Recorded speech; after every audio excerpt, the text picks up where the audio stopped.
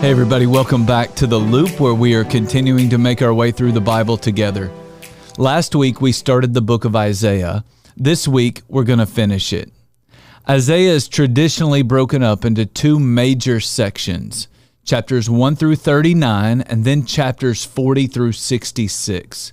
In the first 39 chapters, Isaiah the prophet wrote about the holiness of God as well as the sinfulness of God's people.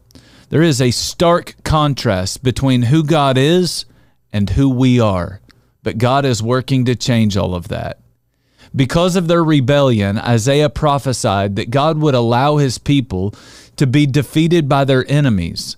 Like a father disciplines his children, God is disciplining his own people, not to pay them back, but to bring them back.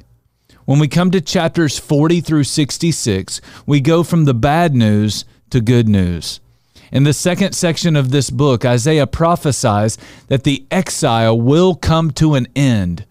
When that happens, we read this in chapter 40 in the opening verse. "Comfort, comfort my people, says your God. Speak tenderly to Jerusalem and proclaim to her that her hard service has been completed." God disciplined his children, but he didn't do it like an angry father who blows up on his kids in a fit of rage. Instead, God desired to comfort his children. He's a God who speaks tenderly to his kids because he loves his kids. It's not just a great example for those of us who are fathers. This passage is an important reminder for those of us who are on the receiving end of God's discipline. When God disciplines us, we need to remember that it's because he loves us. Listen to how the New Testament says it in Hebrews chapter 12, verses 7 through 11. We're told there that we should endure hardship as discipline, for God is treating you as his children. For what children are not disciplined by their father?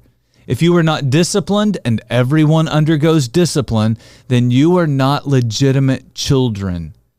Moreover, we have all had human fathers who had disciplined us, and we respected them for it.